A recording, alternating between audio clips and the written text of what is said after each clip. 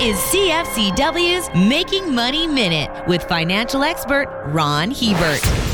Investors need to be paying attention to the financial mess that is unfolding in China because it can have a much bigger impact on Canadian markets and economy than most people realize. China accounts for half the global demand for basic materials, things like energy, metals, and forest products. If they go into recession, which seems increasingly likely, their need for these products will shrink dramatically. Since a good chunk of Canadian corporate profits come from this sector, our fate is more closely tied to China's economy than is commonly realized. For more information, listen to our Making Money show hosted by Ron Hebert and Gord Whitehead at letsmakemoney.ca or cfcw.com.